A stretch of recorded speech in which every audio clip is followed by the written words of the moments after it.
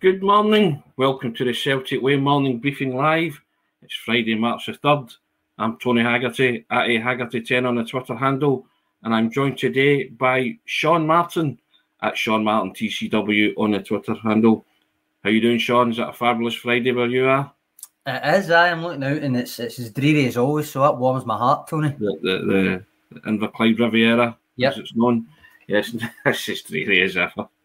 Well, there you go. Well, we'll try and brighten it up by talking about everything Celtic in the fullness of time.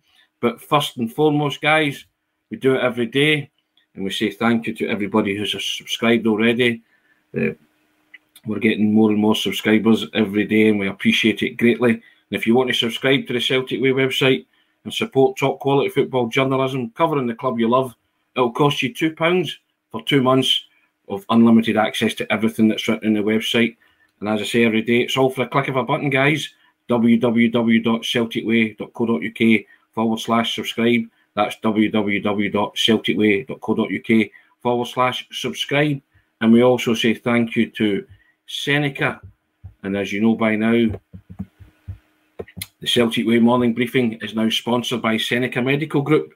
And Seneca are a #1 hair transplant company in Europe, and they offer innovative hair restoration treatments. And you can find out a lot more about Seneca via the links in the description of this video. Now, Sean, it never stops really, does it, Celtic?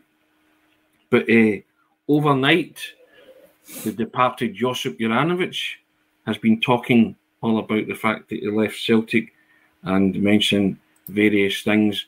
But among it, he has spoken about that he was sad that Celtic never did a lot to keep him.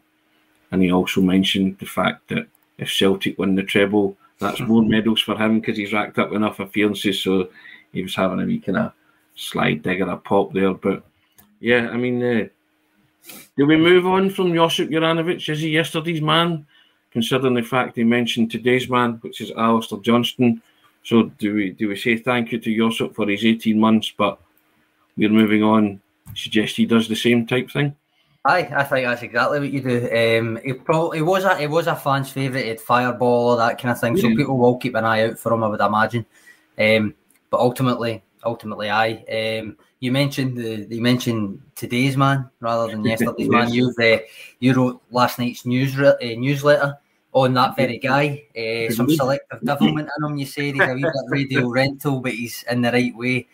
Alistair Johnston, of course, we're talking about based off the kind of appearances that he's made so far. Positive impression. Really quite a charismatic character, I think, as well. A lot of presence on the park, as you saw at Hampden. And you wrote a wee, not an ode to him, but like almost just a consideration of what he's done since he came in and how quickly he's learned, wasn't it, Tony? Yeah, I've done. And you said there, I did say he's a bit radio rental in a good way. And I used the kind of phrase that selective devilment, but he picks and chooses where to channel his aggression.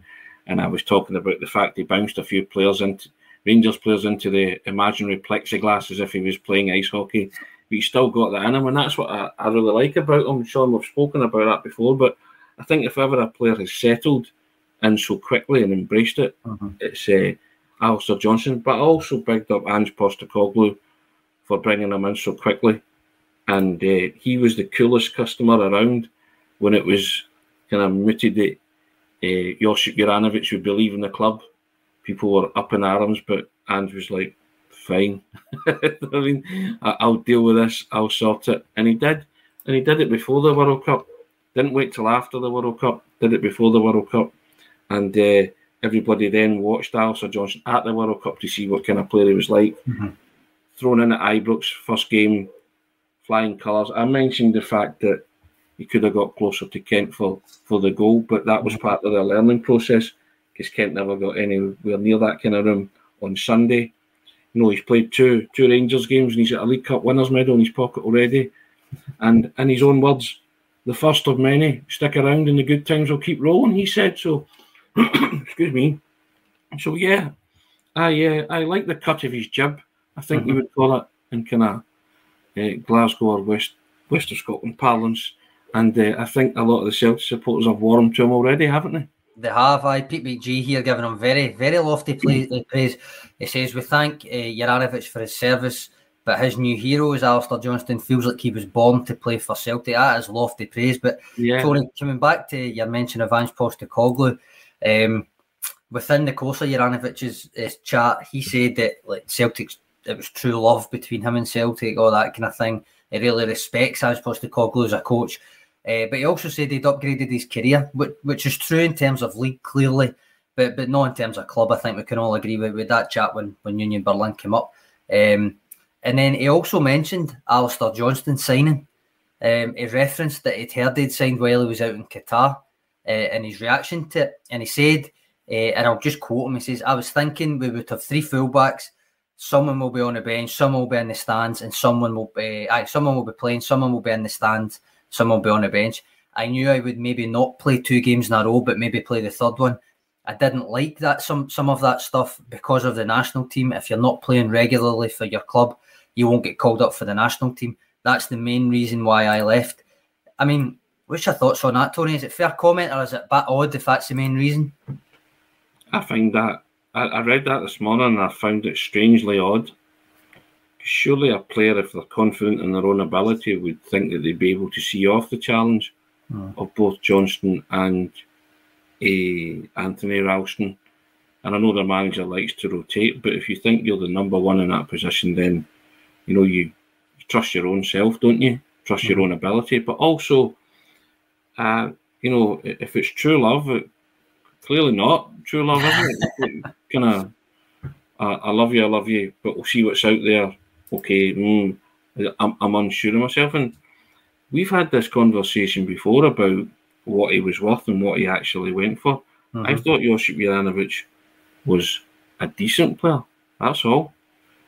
I spoke about it on here. I took some abuse for saying Celtic would be lucky. Well, I said £12 million got you a seat at a table to start conversation in that round of negotiations, and people were quick to jump on the bandwagon and turn around and tell me he was worth 25 and 30 million, which I thought was nonsense at the time. Proved to be nonsense. And he had a decent World Cup, or he won one certainly notable game in the World Cup, didn't he? But I thought he was a decent player, but that's all. And I thought Celtic did a great piece of business with him. You always banged on about his age, which so as I say, I've moved on from Juranovic. I like Alistair Johnston. If Juranovic stayed, it wouldn't have perturbed me either. But thank you, Josip, for your service. We enjoyed your time while you were here. You are now gone. You are yesterday's man. We welcome today's men, Alistair Johnston, and also Anthony Ralston, not forgetting about him. I still feel quite sorry for you, Tony, about the abuse you got on, particularly on Twitter, for the Juranovic newsletter, because I remember on this we were both talking about it, and I think I said if anyone goes anywhere near 10 million, he's probably gone, and you were a wee bit more kind of maybe 12, all that kind of stuff, and then you obviously decided to write the newsletter about it, which prompted all the kind of the pelters that you got on Twitter, but ultimately you were proved right. It wasn't actually worth the 20 million because nobody was willing to pay it for him.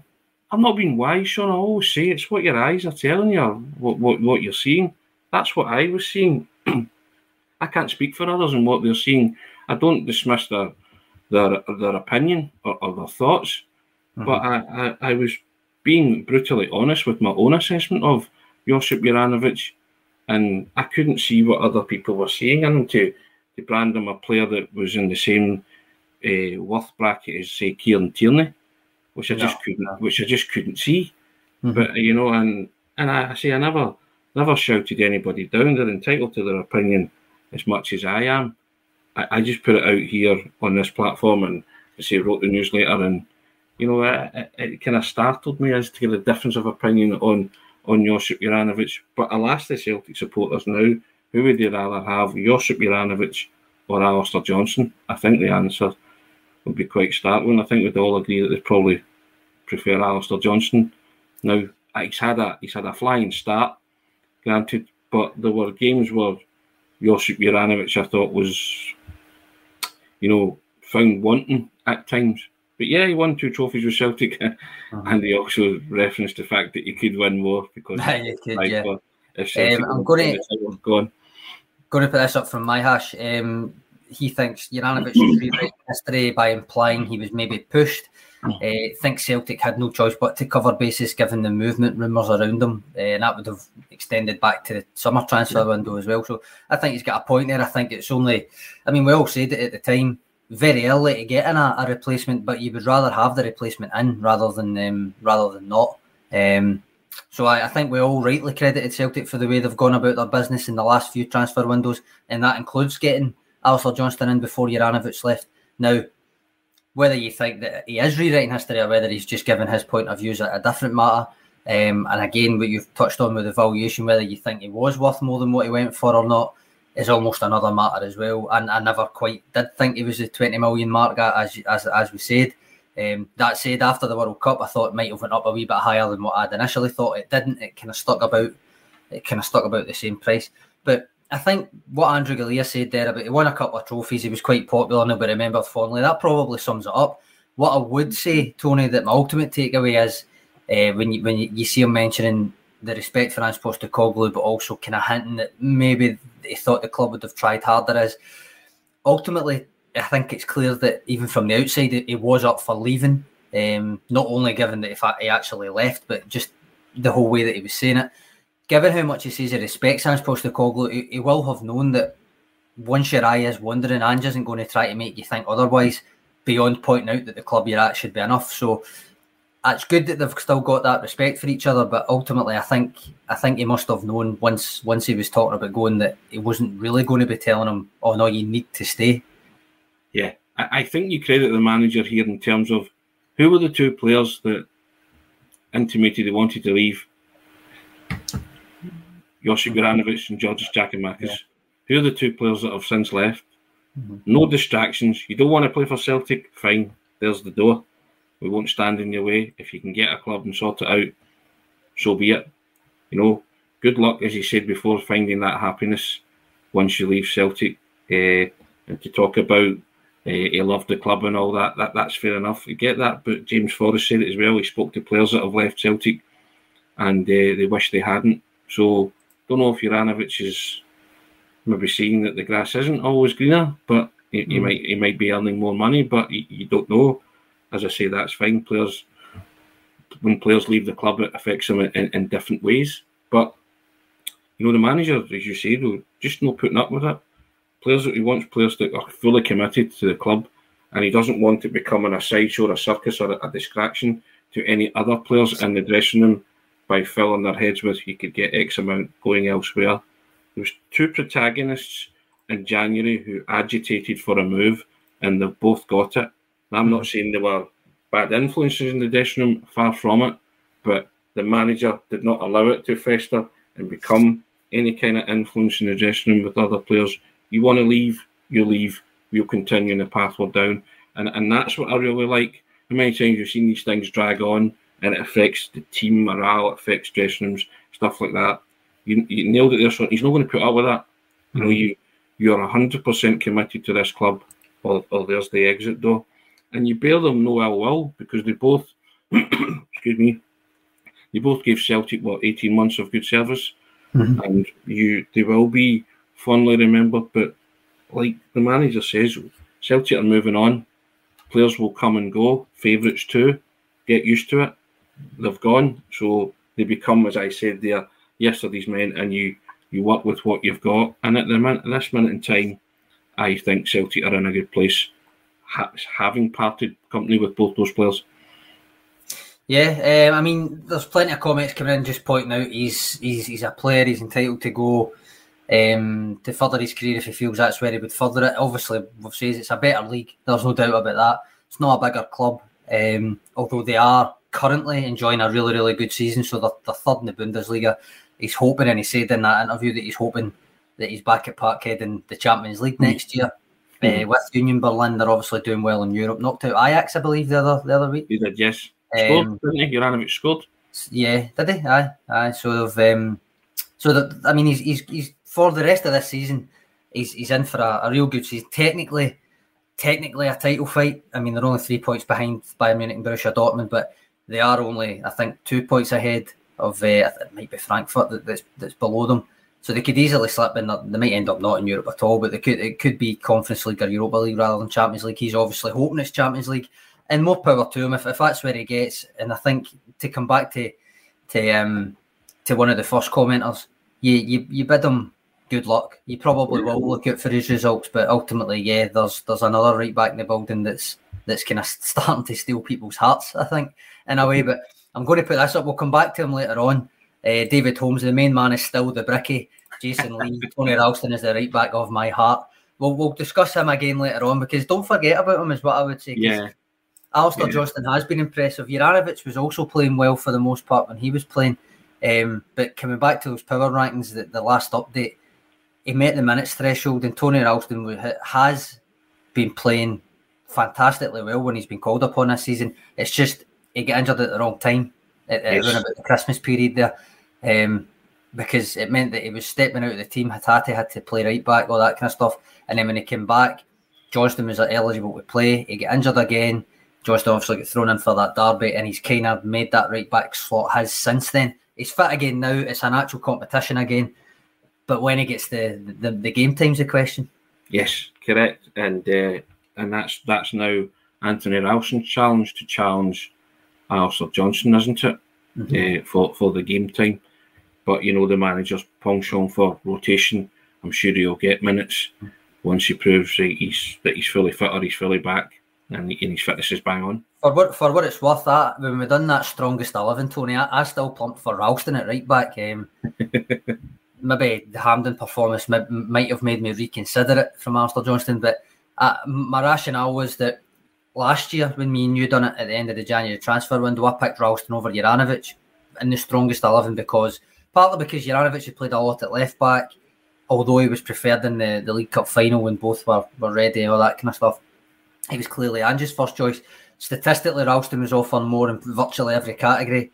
He'd also played more at right back at that point. So I kind of used the same rationale, and I was saying, well, there was only I think a half a football between the minutes that Ralston had played and the minutes that Johnston had played, and Ralston was offering more in every category. So it was like, well, Ralston's a stronger right back. Again, the Hampden performance might have influenced it if it was after it we did it rather than before it. But I don't forget about Ralston is what I would say, because he has been doing really, really well this season in his minutes that he's been called for. How can you forget about the bricky? I mean, come on. How can you forget the bricky? Indeed. Now, Sean, the bandwagon moves on to Paisley. Don't mention September, Black September, Paisley, but it has to be addressed. Celtic return to the scene of the crime, Sean. Their only crime this season when they lost a match 2-0 to St Mirren and Paisley, who were well worth it that day. Celtic had the proverbial bad day at the office, but St Mirren were excellent that day. Celtic played in the grey strip. You know, big boy did it and ran away. Dog ate my homework. You can use all the excuses you want, Sean. Celtic were, as I say to someone on the DM chat, Celtic were bouffing that day, weren't they? That's the other word for it. They were just absolutely bouffing. And yeah, I think a difference, Sean. I think both teams are in a different headspace going into this one, aren't they? I think so. Celtic shrugged that off as easily as what you would hope they would have shrugged it off, because a blip can become a blot, can end up taking over a full page if you let it get to you. They didn't. They shrugged that off domestically and have been imperious since then. So it didn't develop into anything more than what it was, which was a bad day. Put it that way. They still created enough that day to do more than what they came away with. A 2-0 defeat was maybe flattering, but St Mirren did play well.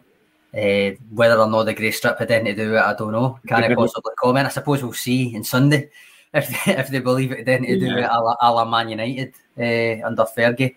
But ultimately, I think you're right. They do come into it in different fettle. I think when I was looking at as I always do, I was looking at the kind of form and all that. St Mirren come into it. It's weird. It's weird form when you look at St Mirren. A draw, a win, and a loss in their last 3, Tony.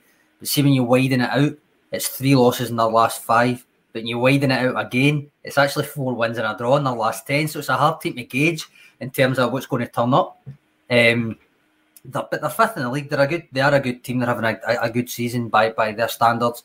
They're ahead of Aberdeen with the same games played. Also ahead of Livingston, although Livingston have got a game in hand and could go above them. But specifically at home, which is obviously where Celtic have lost their only league game this season, their actual home form's middling. See, in terms of the league, it's 5th best home record, so it's not exactly as if they're setting that alight. You've got Celtic, Rangers, obviously, but even that, it's 5th is mid-table. But overall, it's 8 wins, 4 draws, and 2 defeats from 14. So I think that is actually good home form. It's just that other teams maybe have slightly better home form. And I'd put it in this sense: they've taken the same number of points at St Mirren Park that Hearts have at Tynecastle. So I think it's going to be a hard place to go again. But I don't see lightning striking twice, Tony. Do you? No, I don't. Derek Crawford's got the memo. You can see Celtic giving him an Inverness crack that card, and he says, "You're learning, Derek. That's what we like to hear. Defeat was simply a blip."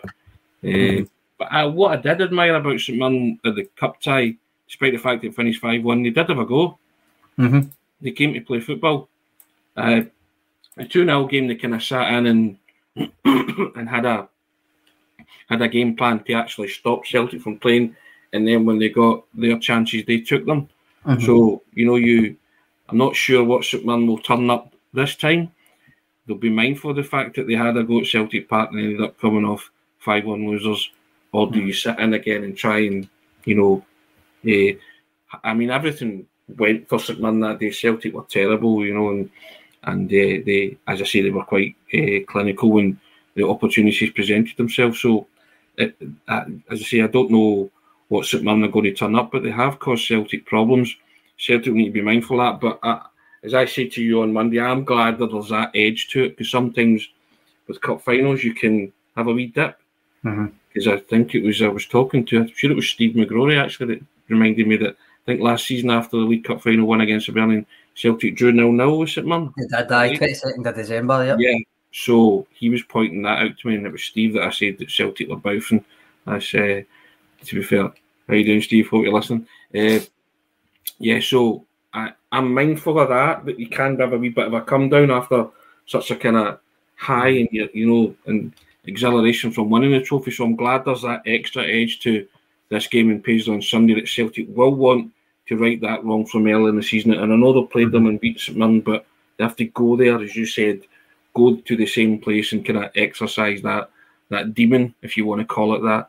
It's almost, and I like to use the box analogies, but like when someone suffers an upset loss, like Lennox Lewis, yes, the famous one, an upset loss and come back. Was it Rahman? Was it he get beat? Hashim Rahman.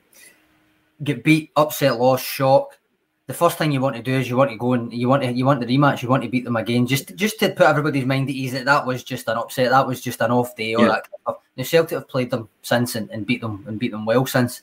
But still, I'd like to see them do it at St Mirren Park, I suppose. Whether they put any stock in that or not, I suspect Ange Postecoglou probably won't. He'll probably dismiss that line of thought later on at the presser. He'll probably just say, like, every game's different, every game's its own challenge. We play our own game, all that kind of stuff. But nonetheless, from our point of view, I like talking about that kind of stuff because it does give you an edge. On that last game, David Ferguson asked who was in the back four when St Mirren beat Celtic, and Pete McGee said what was the team. So I'll just give you the full team. So I've got it in front of me, which was Hart in goal, back four at Anthony Ralston, Stephen Welsh, Maurice Jens, Greg Taylor, midfield three of McGregor, Moy and Turnbull, and then up front it was Abada, Kyogo and Maeda. Still a strong team, still a team that's capable of beating St Mirren, Tony. But the one glaring omission there, which I'm sure you were just about to say, is no Cameron Carter-Vickers. Yes. Which always affects the players round about him. Yes, correct. And and listen, we'll try to predict an 11, which would be pretty difficult because you look at, excuse me, you look at Haksabanović's cameo on Sunday in the League Cup final, you say to yourself, no, he was looking sharp, wasn't he? Granted, he missed a couple of sitters, but he looked good when he came on, and he looked like somebody who's bursting to it. I actually think he was trying a bit too hard to score and get on the score sheet, and but he was just someone who had been unleashed, wasn't he, from the traps, and he got going. And does he come into your thinking? Possibly. Can you drop Maeda? You know, Yes. can you well, there you go. I'll come to why I might, because I back my either up to the hilt, but I'll come to why when we come to maybe selection quandaries and different things. Jason Lee saying Starfruit played like a god versus Rangers. Correct. Yep. He was my man of the match on Sunday. Myself and Sean kept looking at each other and saying, "Is that Starfelt or Beckenbauer there?" You know, we were laughing, weren't we? Just he had an absolute stormer.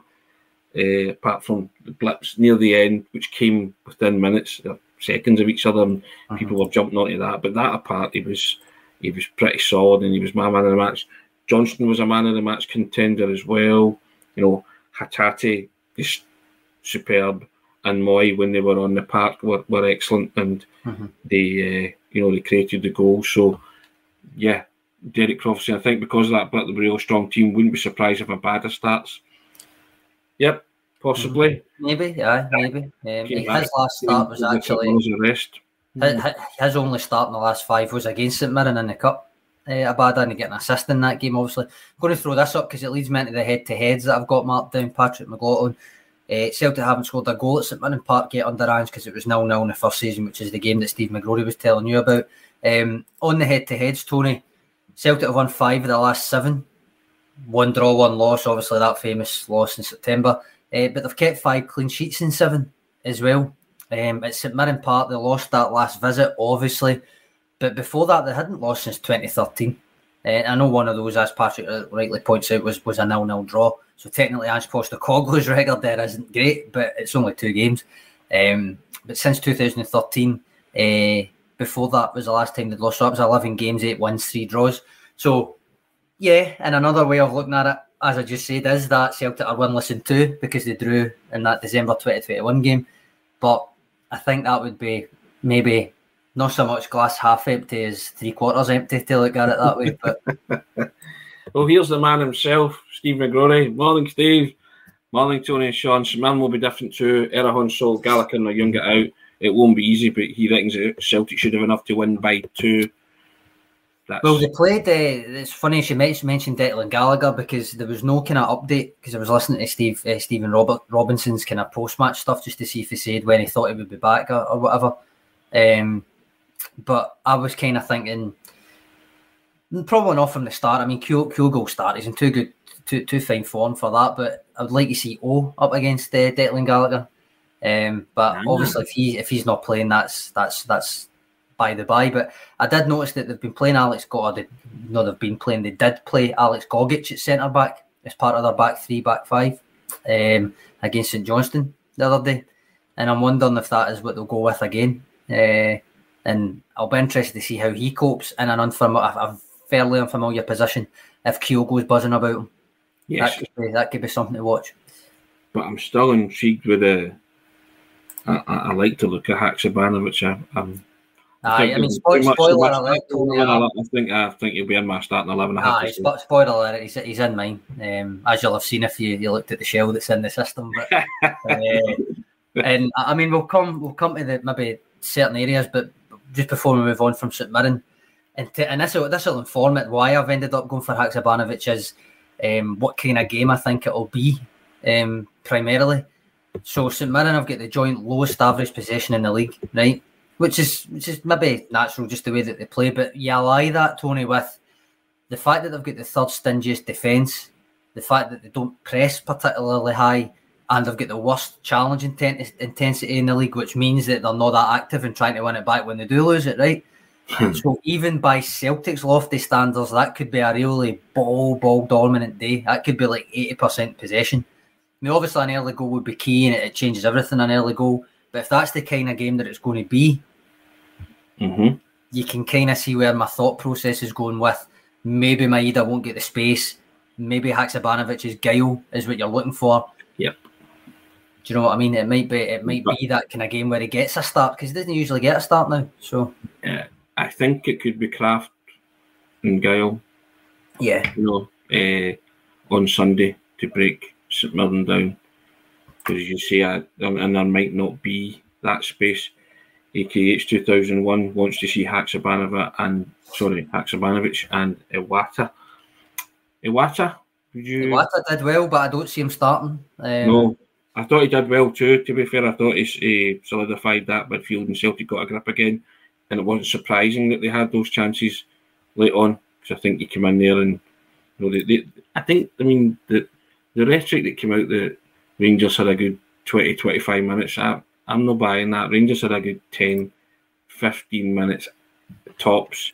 But when I looked at the highlights back, Joe Hart didn't have a save to make. No, he literally didn't. I mean, he scored a goal, but he literally did not make a save. It was territorial stuff. They were winning second balls and 50-50s for a...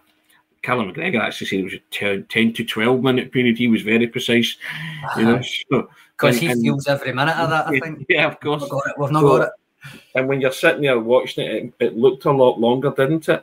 Because I looked at you one point and said, Celtic are not at the races here. But when I went home in the cold light of day and watched it again, they regained their composure and regained the initiative in the midfield. And Iwata was a big part of that. But I guess when you're there, it feels a bit more kind of, I don't know, something that you can't control. And I think just everybody saw Celtic possibly giving up a 2-goal lead, which was unthinkable. But it didn't turn out that way. And Derek Crawford saying Cal Mackey ain't getting rested. We all know what he's like. Don't think he'll be rested either. To be fair, don't think he'll be rotated.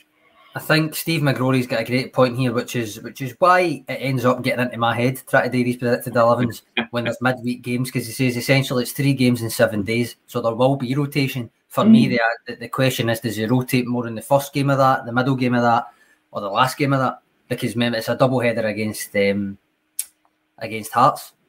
Yes. One of which is a must-win. They're all must-win, but one of which is the very definition of a must-win, in that it's a cup tie. So that's where it starts getting into my head, and I wake up in a cold sweat going, who am I going to pick for this predicted 11, Tony? I think you should be the expert. You get 11 out of 11 in for a cup final. I didn't want to bring that up, Sean. You know me, mild-mannered janitor. But I'm going to say, just before I forget, I'll put it in the comments, when I was talking about who wasn't playing in that last game at St Mirren Park, I mentioned Cameron Carter-Vickers. That is a great plug for Alan Morrison's latest column, which is on the site today, which is, I mean, I've headlined it, Cameron Carter-Vickers taught Connor Goldson a lesson and it won Celtic the Cup, because Alan has gone into, there is stats in it. There is stats in Alan's obviously a data guy, but primarily he's looked at their performances on that day and basically how each of them, being the main central defenders for their team, the central defensive leaders for their team, how each of them reacted to potential stressful situations. And basically, and it probably won't surprise any of you, but digging into it is really interesting, that Cameron Carter-Vickers stood up where Connor Goldson shrunk slightly. And Alan's making the point that as much as there were other players that were really, really good on the day, and Kyogo scored twice and Hatate was brilliant and all of that, sometimes it's what you do at the back that feeds that confidence throughout the rest of the team. And I think the way Alan put it was, such moments, cup finals can be won or lost by how someone responds to a stressful situation. Yeah. Cameron Carter-Vickers, and again, this will not surprise any of you, he reacted exactly how you would hope he would react, whereas his opposite number didn't. And I'll put it like the comments. It's a very interesting piece. Yeah, it's a good piece. Always is with Alan, to be fair to him. Derek Crawford, because I'm strongest team available until the league is Celtics, then play some of the B team who are playing very well, i.e. Dawson and Vata, if Vata is back fit. Yep, the Martin O'Neill method of near the end of the season, if you've won it, give the likes of Maloney and stuff, and so I think Jamie Smith and all them. Their debuts, but I have no problem with that at all. You know, I kind of look forward to seeing youngsters come through, as I think everybody does. I think, except for that situation, the other situation is injury crisis. But even that, the depth of the squad and the senior players that are there, I mean, it's very, very hard, even in that situation, for B teamers to get a game.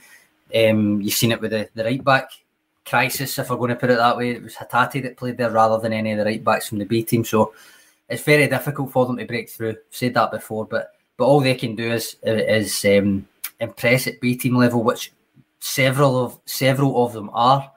If they're not going to get first team football at Celtic, they're going to need to look at a loan move, I think. Yes, I agree with that.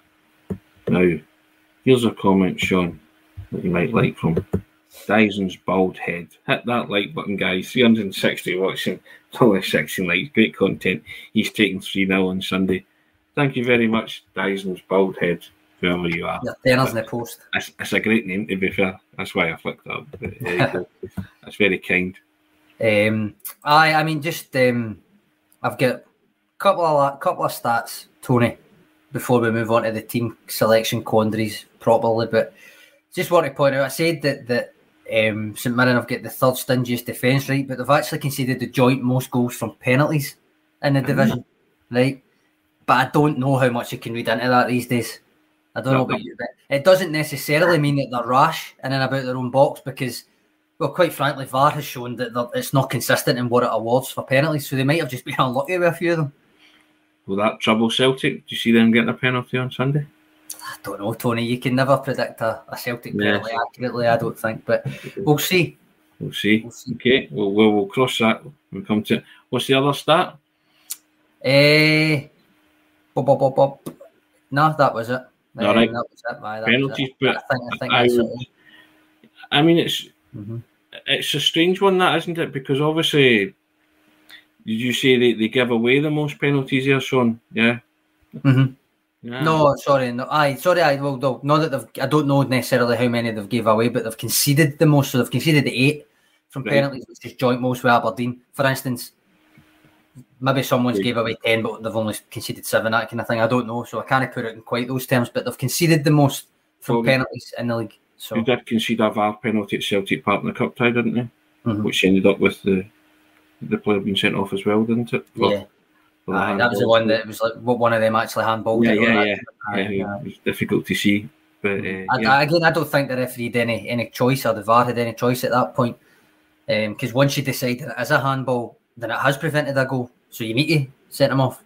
That was a textbook rule book penalty award, wasn't it? Mm-hmm. And red card award. People make this phrase by the letter of the law. So by the letter of the law, he had to go, and the penalty was awarded for that reason. So that's fair enough. Reminds me of line of duty.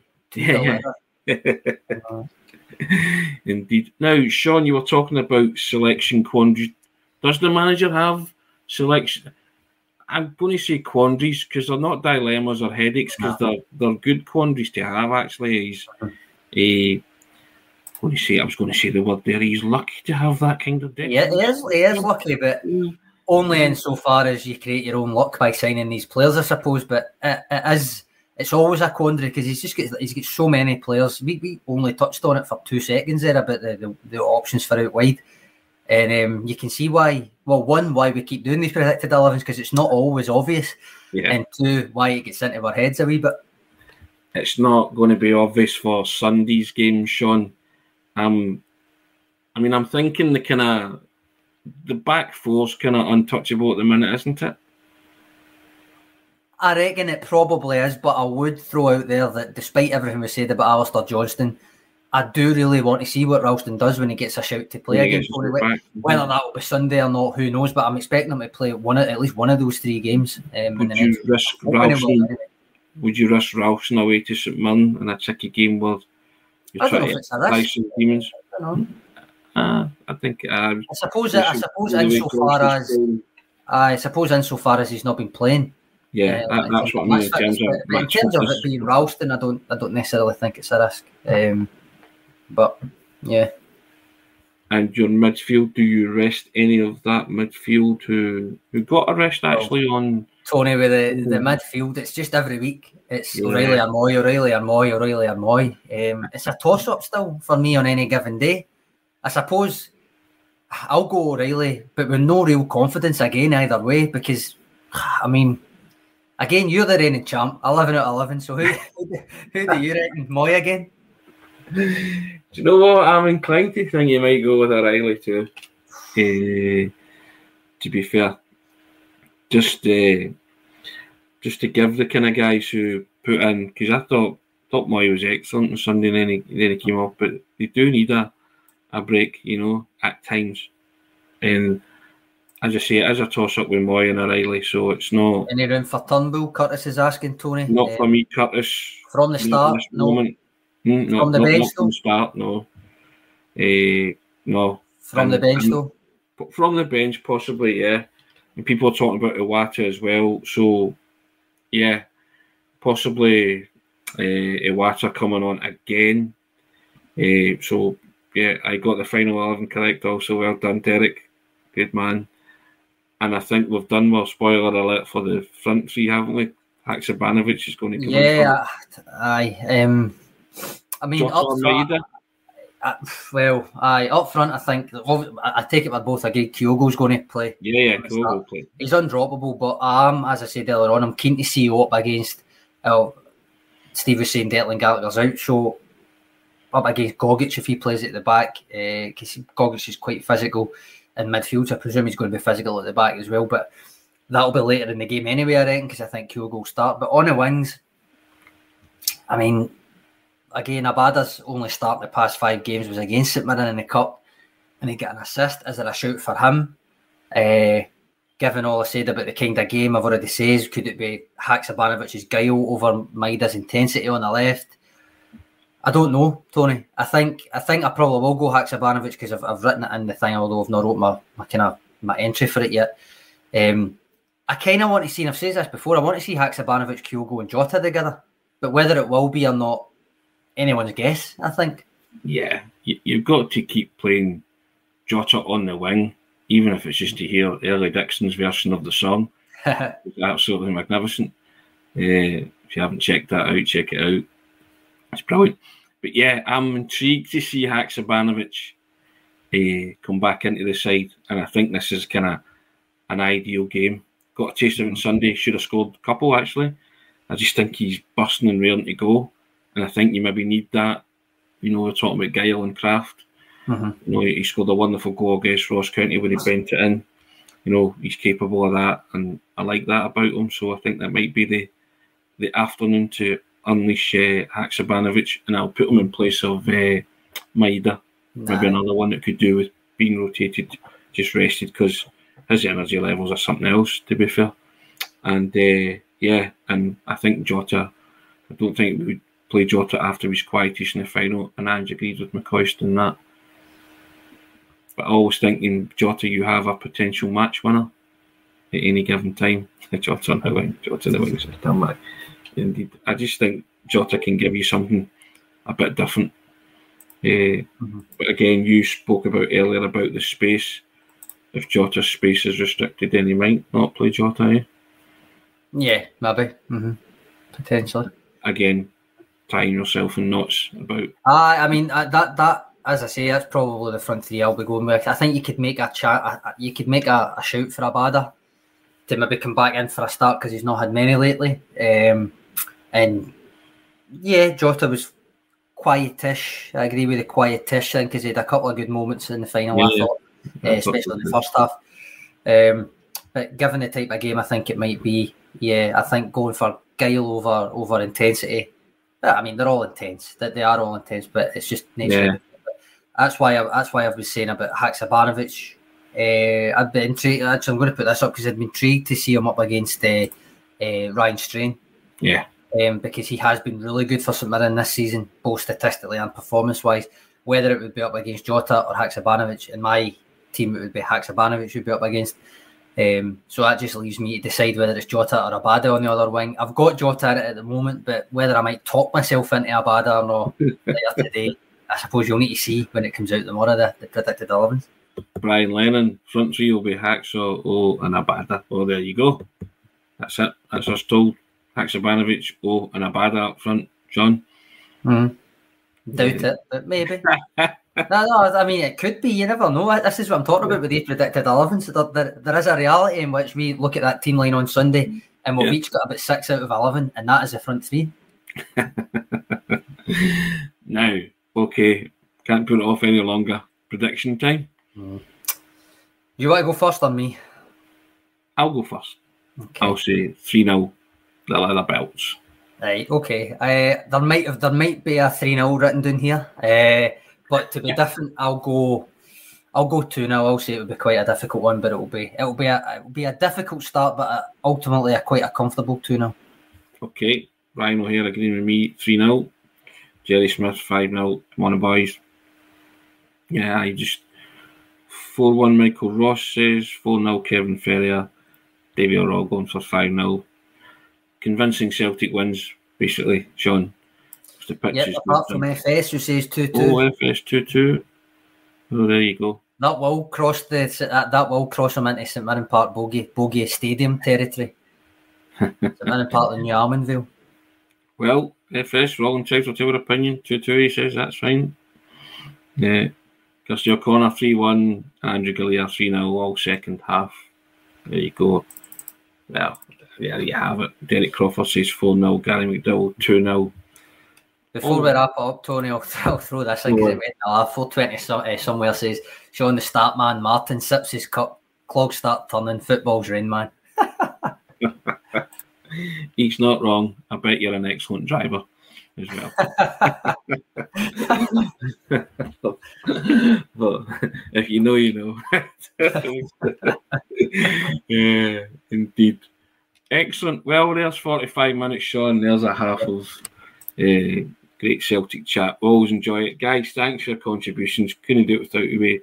As we say, we like the interaction. We love bouncing off each other, everybody, and what your thoughts are. We always say it's result dependent, isn't it? Yep. In terms of having a good weekend. Hopefully Celtic can have another beautiful Sunday, defeat St Mirren, and as they tick their way down to hopefully retaining their title, Sean. Yep. See how it goes with 12 to go. But yeah, it's on to Paisley. Score to settle in Paisley, I think you'll find, haven't they? We'll see how that goes. We'll see what Ange and whoever is put up says at the respective press conferences today. We always look forward to that.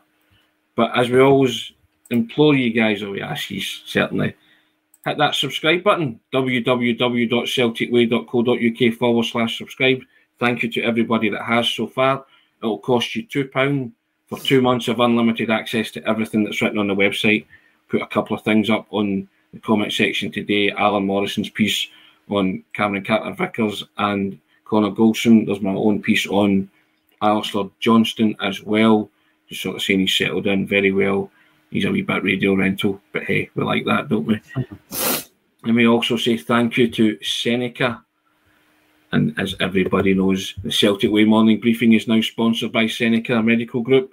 And Seneca are the #1 hair transplant company in Europe, and they offer innovative hair restoration treatments. And you can find out more about Seneca via the links in the description of this video. So thank you to them, and thank you for joining us, guys. Have a wonderful weekend, Sean. Or is it Rain Man? I don't know. I don't know what to call you now. All sorts of names, but there you have it. I'll stick with Sean for the time being. Dustin Hoffman, man. Dustin Hoffman, indeed. Nice one. But thanks, Sean. First class as always. Take care. Have a fabulous Friday, guys. Cheers, Tony. Cheers, guys.